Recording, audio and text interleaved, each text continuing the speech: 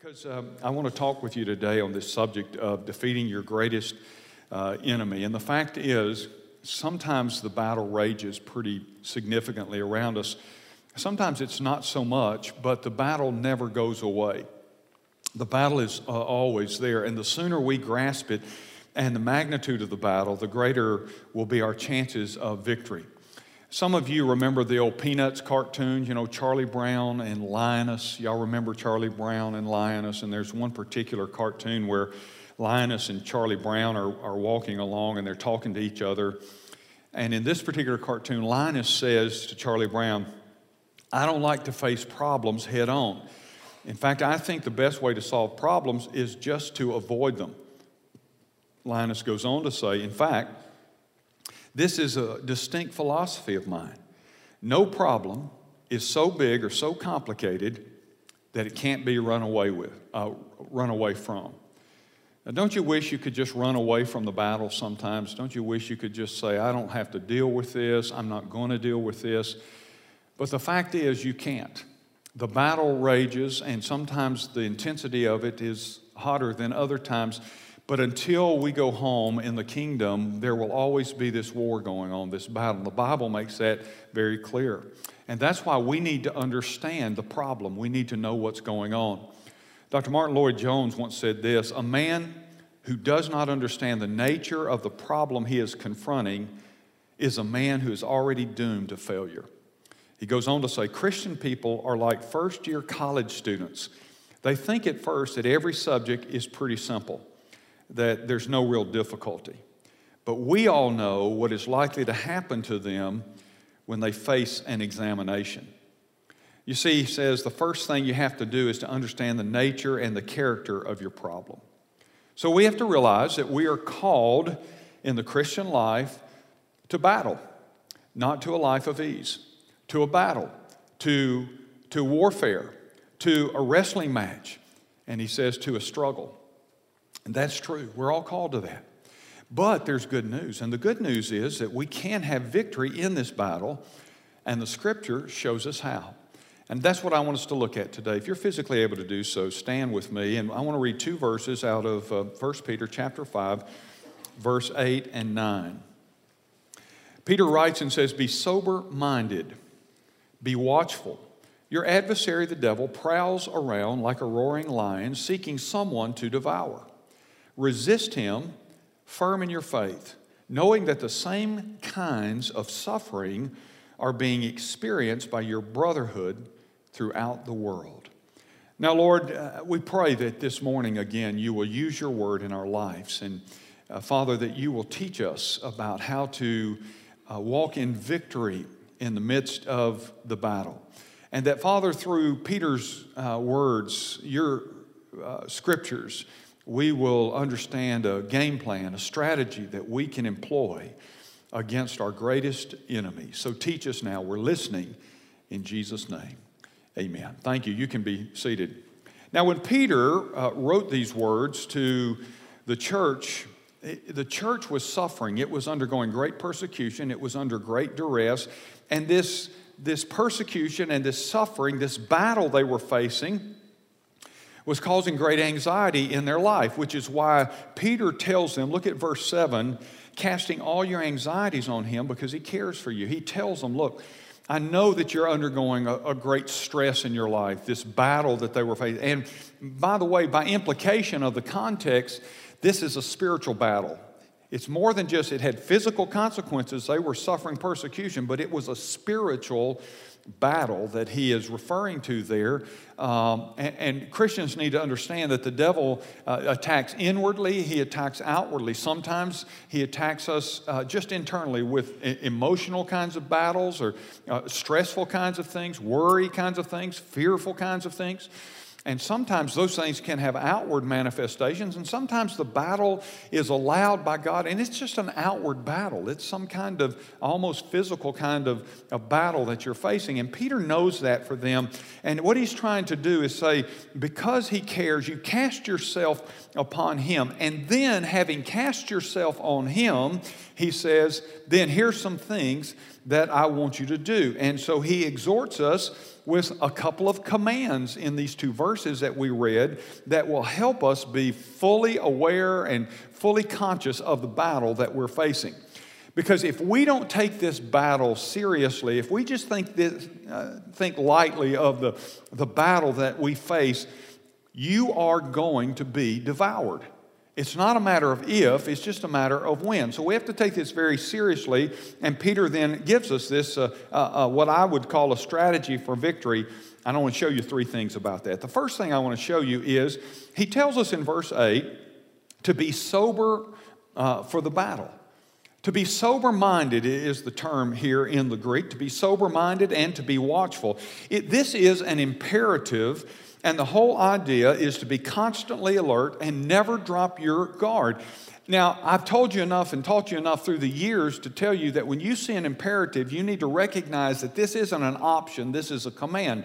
So the imperative is a command. Peter is writing the Holy Scriptures, and he says, look, you need to be sober-minded. This is a command. If you're going to walk in victory, if you're going to overcome your greatest enemy.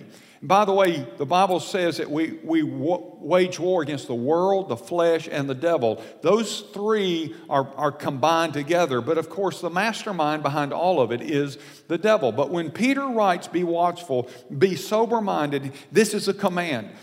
And maybe, just maybe, some scholars think he is reflecting on his own experience. In Luke chapter 22, Jesus told Peter this. He said, Peter, Satan has desired to sift you like wheat, but I've prayed for you. And he also mentions that when you fail, basically Jesus said to him, I've prayed for you, don't give up, because when you return, God will use you to strengthen your brothers. And so some believe that Peter is reflecting here. He knows what it means to have failed at being watchful, to have failed at being sober-minded. And so he's writing to tell them, look, let me just tell you right up front, this battle is going to require sober-minded response. Aristotle once postulated this phrase, nature abhors a vacuum. I don't know if you've heard that. It's been used in science through the decades. Nature abhors a vacuum. And here's what Aristotle essentially meant. He meant by that there's no true empty space. Because even what we sometimes think about space, we look around and say, well, there's a lot of empty space in here. Not really, because it's filled by air and carbon dioxide and all of those kinds of gaseous things that are part of the atmosphere. He says nature abhors a vacuum, meaning that if there is a vacuum, you have to force it to be a vacuum. You have to pump the air out, or you have to get the gases out and everything. But by nature, something is going to fill the empty space. That's just according to the laws of physics, he argued. And so if there's a hole, something will fill it.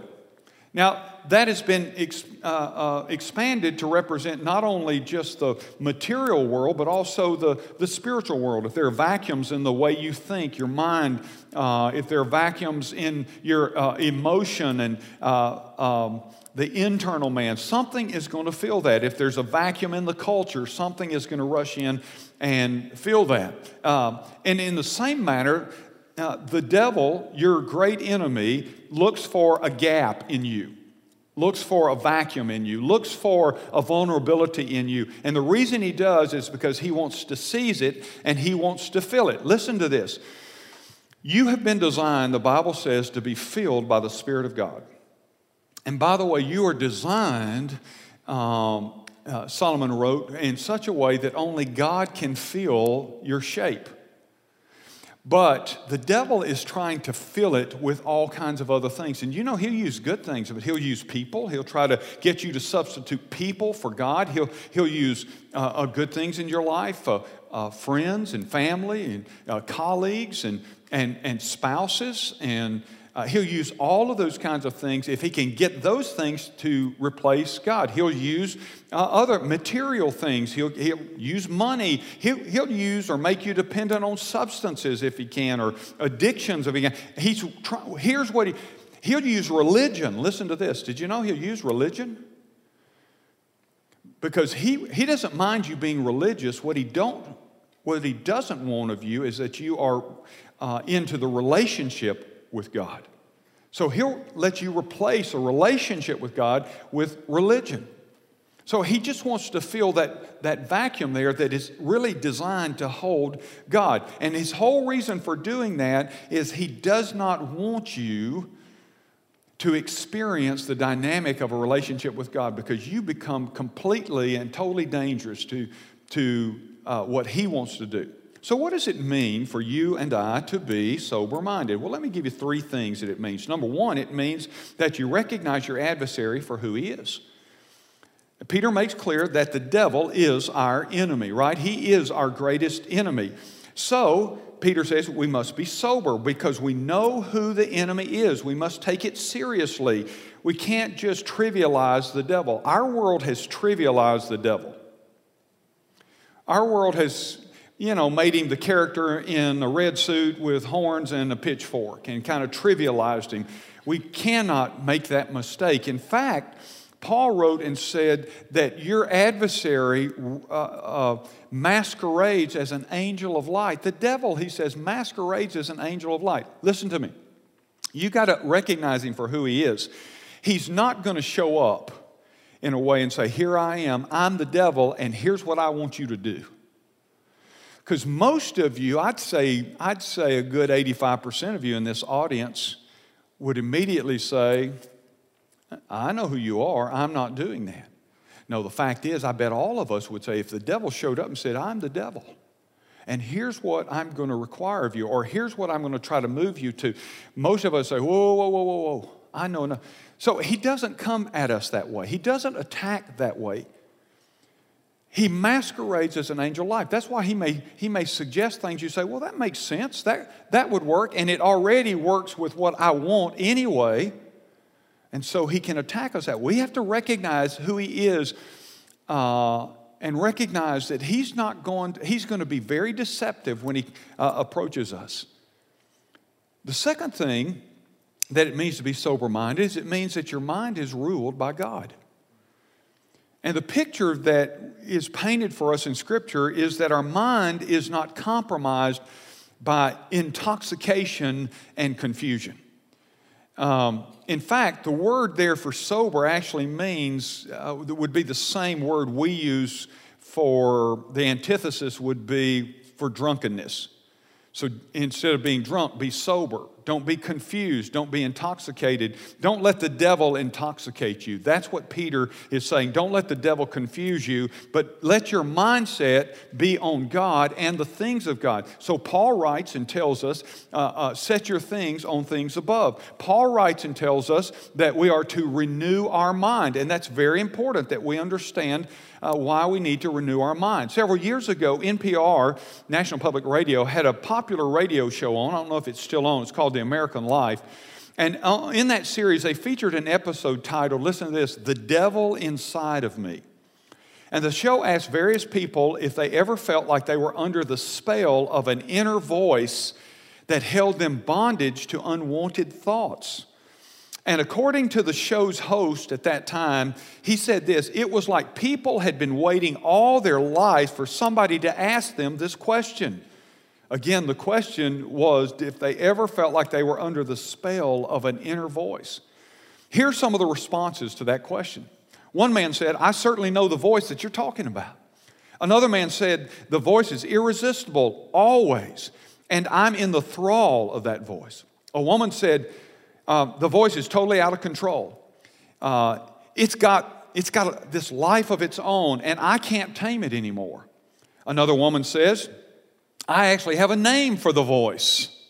I call it Stan. Stan is the guy who tells me to have an extra glass of wine. Stan is the guy who tells me to smoke.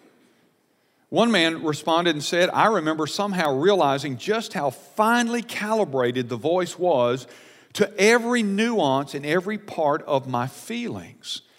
Another woman said she had just gotten engaged, and she says, she hears the voice saying to her, you better try your hardest to make sure he doesn't take the ring away, because he's going to find out the truth about you. And at the end of the episode, the host asked, he asked this question, do you feel like the voice is winning? And the reply by a woman is this: well, right now, yeah, I think it's winning. I think I'm in some serious trouble, to be honest. Interesting, right? Responses to this pull, to this voice. Well, it's a perfect illustration of why the Bible tells us we need to have our minds renewed. This is one of the great battlefields of your life and soul, and that's why there's so much said about it in the Scripture, about submitting your mind, about setting your mind, and about renewing your mind. Why? Because the devil's going to attack there, and he's not going to attack you. Listen, he's going to attack there deceptively. What you put in your mind will set the tone in the course of your life. So if you put garbage in, well, the devil will exploit it, and he'll use it to compromise you and to control you. Then here's a third thing that it means to be sober-minded. It means to be alert and responsive. You see, if the believer is not sober, he will not be alert enough to conquer the attacks and the temptations of the devil. And sooner or later, he'll be overcome, led into sin, and destroyed. I saw a video clip some time back, and I just, as I was working on the message this week, I thought about this particular clip, and it's a street fight between two men, and I don't know what the setting was, but they're outside of a restaurant, and it was a news site, and they were showing this brawl that broke out between these two guys, but it really wasn't a brawl at all, because one man was drunk. And he seemed to be the instigator, and he's staggering around and everything, and he's trying to throw punches at this guy, and the other guy's just kind of stepping back and this sort of stuff and stepping to the side. And the drunk guy's, he can't hardly stay on his feet, and he's trying to throw these punches and everything. And finally, this guy gets tired of it and just cold cocks him, boom, and drops him. And I don't know what provoked it. I don't know what the outcome from there was. That's all I remember the clip. But as I was working on this message, I thought that's why Peter tells us to be sober, alert, because your enemy, look, if you're not alert and your mind is not controlled or under the authority of Scripture, guess what? You're like a drunk man trying to find a guy that's going, I can take you out anytime I want to. You're just staggering about in life, swinging and whiffing at the enemy. And so we're told that we are to be sober-minded. That is, alert so we can be responsive. The point is, your mind must be under the influence of God. Now listen, you don't have to live in fear of the enemy, but you must live alertly. And that leads to the second thing that we must also do, and that is we must be sensitive to the adversary. Verse 8 reminds us of that. Now hang on, and you'll understand what I mean by sensitive. Not like, oh, Mr. Adversary, I'm so sensitive. That's not what we have to be sensitive to his tactics. We have to be sensitive to how he operates. You must never believe, listen class, listen, those of you who are joining us by television, live stream, radio, all of that, you must never believe that the devil is your friend. You must never believe that he's looking out for you. The devil is never going to look out for you. I don't care what lie he tells you. He is never out for your good. He is out for your destruction. Peter says it right here. Your adversary, the devil, is roaming about like a roaring lion, seeking someone that he might do what, class? Devour, destroy. He is never seeking your welfare. He is never looking to do good for you. He's always looking to ruin you and to destroy you. There are two words in verse 8 that you need to understand. The first word is the word adversary. Let me tell you in the Greek word there in the New Testament, what it means. It means a legal opponent in a lawsuit. It's a legal term. It identifies a legal opponent. This is your opponent in this legal case. And it is the picture, listen, of the devil standing in the position of a prosecutor against us, all right? So if you will, kind of get this image in your mind. There's this heavenly court, so to speak. And the devil comes to that court and he says to the judge of all judges, do you know about Ray? Let me tell you about Ray. Now, you insert your name, and the devil says, let me tell you, God, about whoever. Let me tell you, and I want to just tell you, they're not as good as you think they are. Or, God, they keep messing up, or they have failed, and on it goes. The Bible says he is the accuser of the brethren. So the devil is accusing you. He's accusing you, he's accusing you, he's accusing you before God. I'll tell you in a few minutes, just hang on. Why does he do that? Because he's also a defeated foe. So if he's defeated, why does he keep accusing us? Just hang tight. I'm going to answer that question. But so he's standing there, if you will. It's like this almost like this heavenly courtroom. This is the best way to picture what Peter is talking about. And so your adversary is up there to bring condemnation against you. But here's the problem. He has a problem. He can go and he makes his case. And by the way, all of us have given him plenty of stuff to make a case on. Your best day, you're still guilty. He can make a case against all of us. So, what's his problem though? So he makes this case, and then here's what the response is. Romans 8:1. There is therefore now no condemnation for those who are in Christ Jesus. So he goes before the court of God, and he begins to accuse you, and accuses you, and what is the answer? Wait a minute. Christ steps up and says, there's now, therefore, no condemnation for those who are in Christ Jesus. So it doesn't matter what your accusations are. They may be true as can be, but Jesus has already taken the penalty of what you're accusing that saint of. And so it doesn't matter what there's now no more condemnation. Isn't that cool? But he keeps hammering away. He keeps hammering away. You see, but our unfavorable verdict of condemnation, and by the way, our sin, the wages of sin is death, but the gift of God is eternal life. Our unfavorable verdict of condemnation because of our sin has been removed through Christ's death on the cross for our sin. But our adversary just continues to try to argue and accuse and lay guilt on us. And he does that in order to undermine our relationship to God. So that's the first word, adversary. The second word in this verse is the word devil.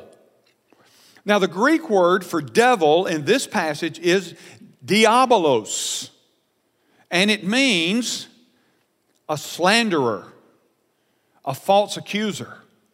Think about that. The Bible calls him the slanderer. Have you ever had somebody say something about you that wasn't true? That wasn't fair?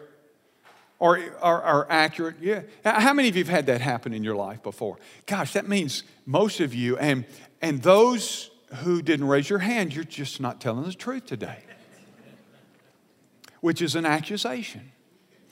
But we've had that experience, haven't we? And somebody, and maybe they even told it to other people. Oh, you need to know about Chuck, or you need to know about Ray, or you need to know about Chase, or you need to know about Bradley. Here's some things you need to know about them. And it's not true. Here's the picture here. The devil goes to God and says, oh, God, they're horrible people. They're on and on. And just begins to slander us and slander us. It's not based on truth. It's just based on, believe it or not, the devil wants to wound God. So you know how he thinks he can wound God. He thinks he can wound God by picking on God's children. And so he says, let me tell you about them. I don't care whether it's true or not. He's the father of lies, the Bible says. He is the accuser of the brethren, as I said earlier. That's how the Bible defines him. He is the slanderer. And so he gets before God and he begins to slander the children of God. He's wanting to wound God. You can't wound God, but the devil, it continues to try to wound God. But since our sins have been dealt with in Christ, why would he continue to do that? Isn't that the question that it begs? So why would he continue to do that if he's defeated, and if he knows he's lying, and he knows God knows that he's lying. Why would he continue to do that? Listen, it's called harassment. And simply put, two reasons why he do it. Number one, he wants to undermine your relationship with God. And number two, he does it, look, simply put, because he hates God. He just hates God. And he wants to attack the children of God out of spite for God. Our grandsons have been in this weekend.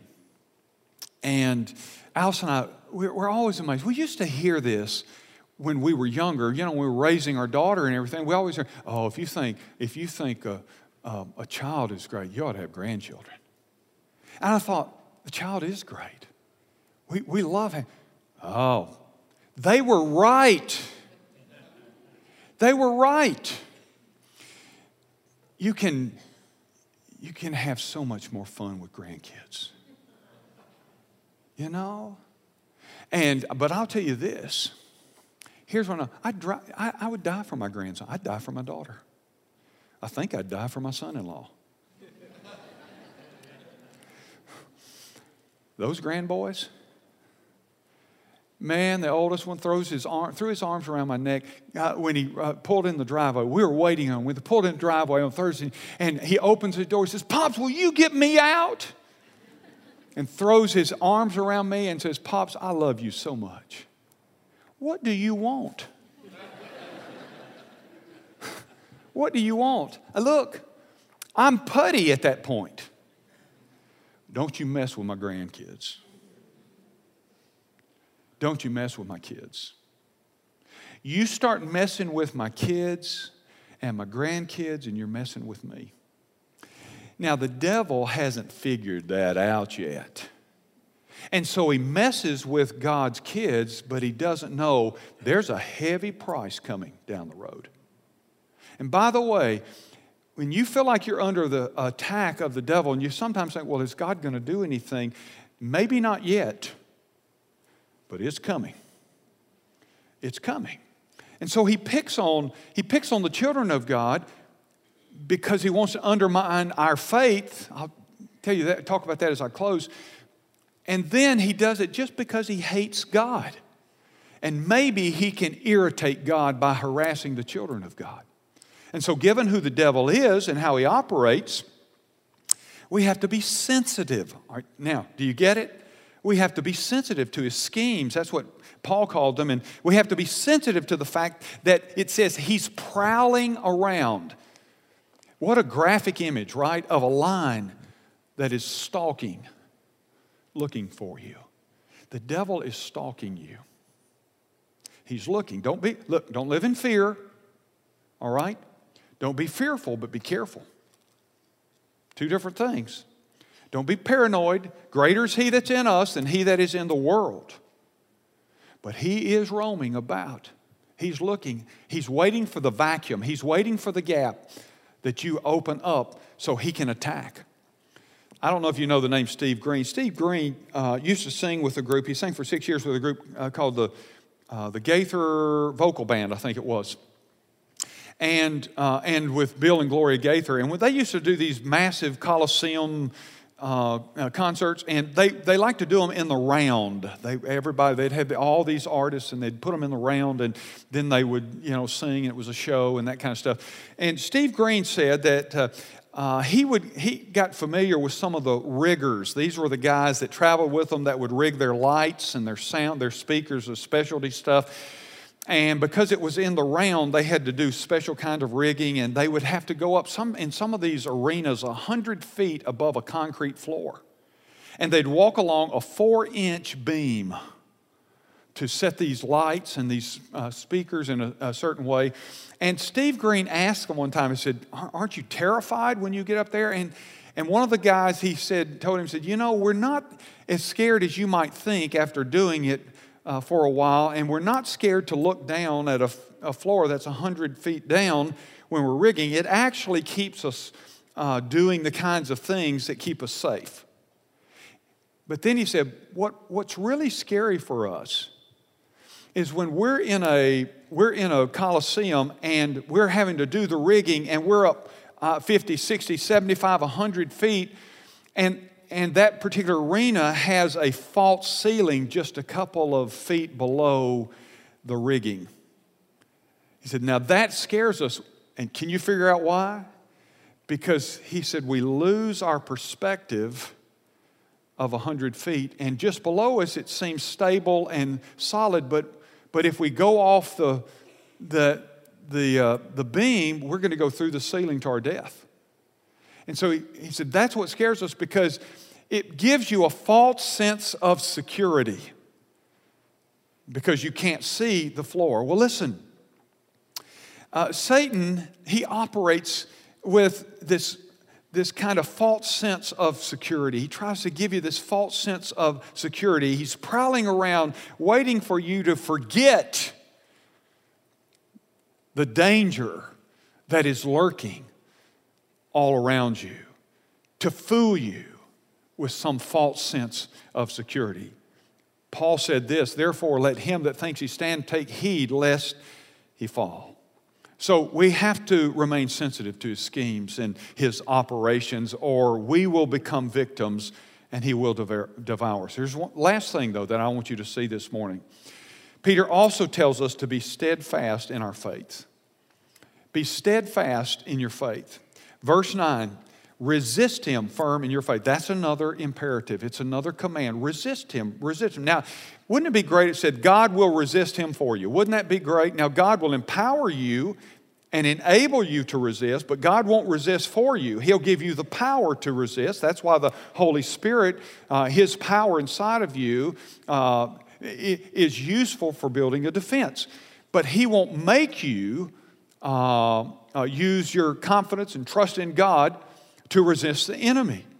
The Christian response to satanic opposition is not to panic, and it's not to flee, but it is to be firm in resistance. That's what he tells us to be. And that word resist in the Greek is the same word that Paul gives us in Ephesians 6 and James gives us in James chapter 4. And both of them are about resisting the enemy in the context of spiritual warfare. And both of them understand and connect the idea that you can have victory, but that victory isn't through your might, it's through his might. And so you can resist the enemy.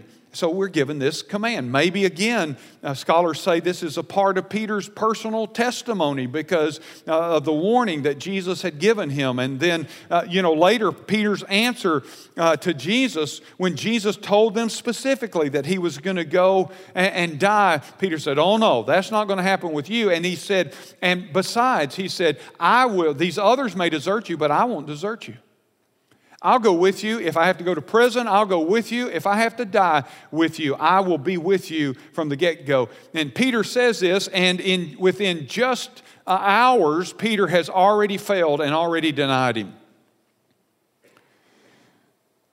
Now, maybe I'm speaking to some of you today. Things are good. Right now, things are good. You say, Pastor, all the tough times that are going on out there, right now, they're not really that tough on me. I feel good. I've got some money in the bank. I've got my family and my kids are near, and life is pretty good overall. That may be you. And by the way, there's nothing wrong with that, okay? Don't feel guilty and say, well, should I not? And you might even add to it, and you know what? To the best of my knowledge, I'm following God. Here's what I would say to you. Dear friend, listen to me. Don't be fearful, but do be careful. Because your adversary is lurking down the road, just around the corner, in the tree line. Your enemy is lurking, and everything might be good right now, and enjoy that, but don't drop your guard. That's why we're told to be steadfast, vigilant. Look, if it happened to Simon Peter, can it happen to us, class? You bet. And so we must, in the good season, I talked about seasons last week, in the good season, in the trying season, whatever season it is, we are to be good soldiers, and that means we are to be ever vigilant, not fearful, but ever alert, careful, because we know this right here. We know what the enemy is up to. Out of sight does not mean out of mind in this case. Because you can't see him or because things aren't working right now, don't ever believe that he is not planning a strategic attack or assault if he can. He attacks the church. He attacks the believers. He attacks the kingdom. Don't ever drop your guard. Now, I don't know what it might be that the devil will use. It might look good. It might taste good. It might feel good. But the point is, we must resist. And by the way, we can resist. And we must be steadfast in our faith. We must not give up at all. Giving one step can lead to a second step. And before we know it, we've caved in and we've been devoured by the enemy of our soul. So what is the devil trying to do? Why does he say resist him firm in your faith? Now, it's interesting he didn't say resist him firm in the faith, representing the Christian faith. He said in your faith. It's personal. Your personal faith in Christ. Resist him in that sense. Why? Because what is the devil trying to do? He is trying to steal your faith. He wants you to deny Jesus. He wants to rob you of your confidence and your trust in God. And so you have to understand, that's why you have to resist in faith. Faith is not dependent on your feelings. Now, feelings may accompany faith, but faith is not dependent on your feelings. Does that make sense? So you say, well, I don't feel very strong, or I don't feel capable right now. You don't depend on your feelings. You put your faith in God. I'm trusting God in spite of how I feel. I'm trusting God for victory beyond how I feel. Now, feelings may be there. They may come. They may not be there now. They may come, or they may work together from the very beginning of whatever battle you're in. But understand this, the devil is wanting to rob you of your faith. He wants you to deny Jesus. We've all seen people. You've seen people. You know people that they seem like they were so connected to God. There was such a dynamic relationship that they had with God. You've met those people. And then one day, as quickly as they seemed turned on for Jesus, they were also turned off by Jesus. And they just finally decided, nah, I don't need that. Usually, not always, but usually that's associated with some kind of sin that they have decided they want in their life, and they've chosen the sin over the Savior. Not always, but almost always. I've watched it as a pastor. But what happened? What happened? Well, the devil robbed them. It's the parable of the soils, which I wish I had time to talk about. We'll do that some other time. But where the seed was germinating, it was trying to grow and sprout, and the devil snatched it before it could take root. That's what he wants to do. He wants to rob you of your faith. Let me give you two things. Two things, and I want to wrap up with this. The first is this. The temptation will always be there to turn away from Christ and His righteousness. That's never going to go away. I wish it would, but it won't. The temptation will always be there to turn away from Christ and His righteousness. And the temptation to turn away from your faith and return to the world and its ways will always be there. It's always going to be there. The temptation to say, I can't do this. I've had people tell me I can't do the Christian thing. And the fact is, you can't do the Christian thing. That's why He sent His Holy Spirit. But you have to make a choice. See, your choice does matter. You choose to surrender to Him. You choose to let Christ be the Lord of your life. You choose to receive Him as your Savior. You choose, if you're a Christian, to allow the Spirit of God to rule over your life, not just reside in your life. And those choices all make a huge difference. Because the temptation is always going to be there to turn from your faith. And the devil is relentless. He's not going to stop harassing you. The second thing I would tell you is never believe that you alone are the devil's target. And I don't know that you would ever say that or I'd ever say that, but we can have a lot of pity parties. Have you ever had a personal pity party? What was the old song? Nobody loves me. Everybody hates me. I'm going to eat some worms. Did you know that song, Chuck? You didn't know that song, did you? Bradley, did you know that song? Could the praise choir do that some Sunday? And you can add in there a verse that says, but God loves me. But you know, it's the self-pity song. Nobody loves me. Here I am.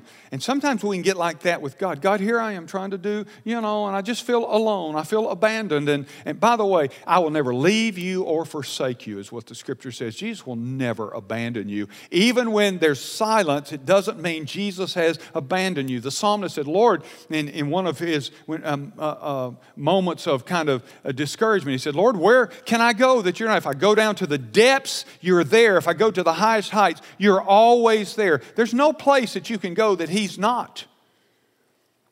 So you have to be careful, see, that you don't let the devil take you into some kind of self-pity. And then self-pity, how will he use that against you? Well, I'm the only one. Elijah in the cave, remember he went and sat in the cave and he said, God, I'm the only one left. He said that. He said, so God, just kill me and get me out of here.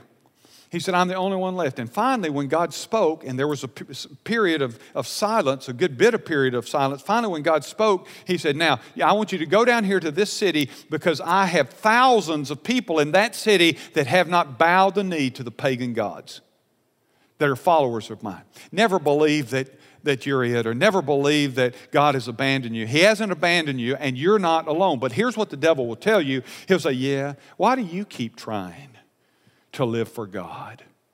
You're the only one. Nobody else cares. Why don't you just go the way of the world? That's what he will argue in your heart and your mind. Just go the way of the world. Everybody else has. Why don't you do it too? Don't you ever bite on that. He'll take that and try to use that against you. And that's why Peter said to us as believers that we must remember we're not alone, because the same kind of suffering is going on among your brothers throughout the world. You're not alone. That's what he said. So resist. Don't quit. In the summer of 2020, there was an article in Popular Science magazine by Sarah Scoles, and it talked about how each year about 4 dozen athletes, I'd never, until I read the article, I'd never heard of this, but 4 dozen athletes gather in Minnesota for the St. Croix 40 Winter Ultra Marathon. And here's the runners pay a lot of money to compete in this thing, and they embark on a 40-mile, this ultra winter marathon, and it's run at night. It's run in January in Minnesota. And while they're running, they pull a sled that's packed with 30 pounds, over 30 pounds of supplies. And the article said in the environment they run in, you can literally die from standing still too long. Time out before I finish this. So why would anybody do it? But at any rate, over 25% of the runners will not finish the race. Most of these will drop out at a very interesting point, the article said. And that point is at 24 miles, Mike. It's called checkpoint 24. And in order for them to go on, they have to pass a test. Now, they reach checkpoint 24 somewhere between 10 p.m. and midnight in January in Minnesota. Are you with me? Pulling a 30-pound sled. And here's what they have to do. Here's the test. If a runner is going to be allowed to take the next 16 miles, they've got to prove, he or she, that they have the skills to stay alive in the event of an emergency once they get on beyond this point. And so here's what they have to do at checkpoint 24. They have to stop. They have to set up their bivy sack. A bivy sack, I don't know if you know, that's a kind of, their sleeping bag fits in it. It's kind of a makeshift body tent kind of thing. They have to put that out, crawl inside it like they're going to survive in the cold and stay there for up to 30 seconds. If they do, then they can get themselves out of it. They have to pack it back up before they can be allowed to go on. And frankly, that sounds like the easiest part of the race to me. But when the article said when the temperature is near or below zero and you're covered in sweat, coming out of a very brief warm respite from a sleeping bag, they said the temptation is to say, I can't go on any further. I've got to stop right here. The article said the most dangerous thing a runner can do in a race like this is simply stop. If they stop, they're dead. They'll freeze. Now listen, as I close, maybe you're at the point of giving in or giving up on God, turning your back on your faith and on the future. Maybe as you watch or listen to this message, you're at that point where you feel defeated, or maybe you feel that you have so let God down that there is no path forward for you. Maybe that's where you are. Let me remind you of something today. The devil is a liar. He's a liar. And victory doesn't come to the one who quits, but to the one who is steadfast in their faith. Shortly before the Apostle Paul was beheaded in Rome, he wrote these words, I have fought the good fight. I have kept the faith. I have finished the course. The victorious Christian stays in the fight by faith. Like the runners in the St. Croix 40 Winter Ultra, the most dangerous thing you can do is to stop. I shared these two verses with our graduates on Thursday night at their banquet. Therefore, since we are surrounded by so great a cloud of witnesses, let us lay aside every weight and the sin which clings so closely, and let us run with endurance the race that is set before us, looking to Jesus, the founder and perfecter of our faith, who for the joy that was set before him endured the cross, despised the shame, and is now seated at the right hand of the throne of God forever. You know what the picture of that is? There's a stadium. Chapter 11 is what we call the Hall of Fame of Faith, and it talks about all these great men and women of God and how they endured by faith. And did you know it flows right into those verses right there? Therefore, since we are surrounded by who is that great cloud of witnesses? You know who it is, class? It's all those who have come before us and have completed the race. They've kept the faith. And the picture is that they're in an arena and you are in a lane, and it's a lane that you can win in, and the picture is that they're cheering you on. Go, you got it, you can do it. And when you see them, you think, they did it, I can do it. And keep the faith. And so I want to tell you, you can defeat your adversary because your adversary has already been defeated. You be careful, but not fearful. And then you run the race. They did it. They remain steadfast. Many have come before us who have, and so can you. Will you pray with me? Lord, we thank you that the battle has been fought on Calvary, on the cross, God. It's been fought and won, and we thank you for that. Father, I pray that we'll not allow the enemy of our soul to fill us full of lies that we believe. And I pray for any in this place today, Father, or watching by live stream or television, or listening on radio, Father, that they're wobbling right now. That the devil has rocked their world or shook their faith. I pray, God, today that you will remind them that you'll never leave them or forsake them. And that, Father, you'll help them, whatever and wherever they are, to resist the enemy of their soul by faith, to put their confidence and trust in you and carry on. I pray, Lord, for those who may not know you and are just trying to make it through. Help them today to call on you. Whosoever shall call upon the name of the Lord will be saved. Help them to be transformed. If any man is in Christ, he is a new creation. The old things have passed away and all things have become new. Help them realize today that you have a new and a better way for their life. Cause them to call on you. And if that's you, with heads bowed and eyes closed, or watching or listening, wherever you are, call on Him. Say something like this in your heart and mean it. Lord Jesus, thank you. I'm lost in the way, but I want to be found. I call on you today. Would you come into my heart? Forgive me of my sins. I thank you that you died on the cross for them and that you've defeated the enemy. I'm tired of his lies. I want to live by truth. You are the truth, the way, and the life.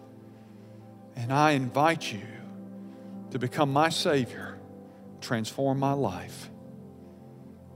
And those of you who say, I've done that, but I've just lost my confidence in God, and my trust and my faith has wavered. You call on Him right now. You say, Lord, restore to me my confidence and trust in you. Help me, Father, to abandon the lies that I've listened to, and help me to stay the course, God, in good and bad. Now, Father, hear these prayers. I know you do. In Jesus' name, amen. Would you stand with me for our invitation before we're gone? I'll be here at the front. Our staff will be on these aisles on the side. I want to invite you, if there's a decision for you to make, or you prayed that prayer, I want to invite you to slip out and come and take one of us by the hand and say, here's a decision that I made today. Maybe you're here and you say, I'd like to join Ridgecrest. We'd love to have you. We're not perfect. We're not a perfect church. I'm not a perfect pastor, but we're healthy. And you need a healthy place. If you don't have one, would you come and connect with Ridgecrest? Maybe you want to come and pray around this altar.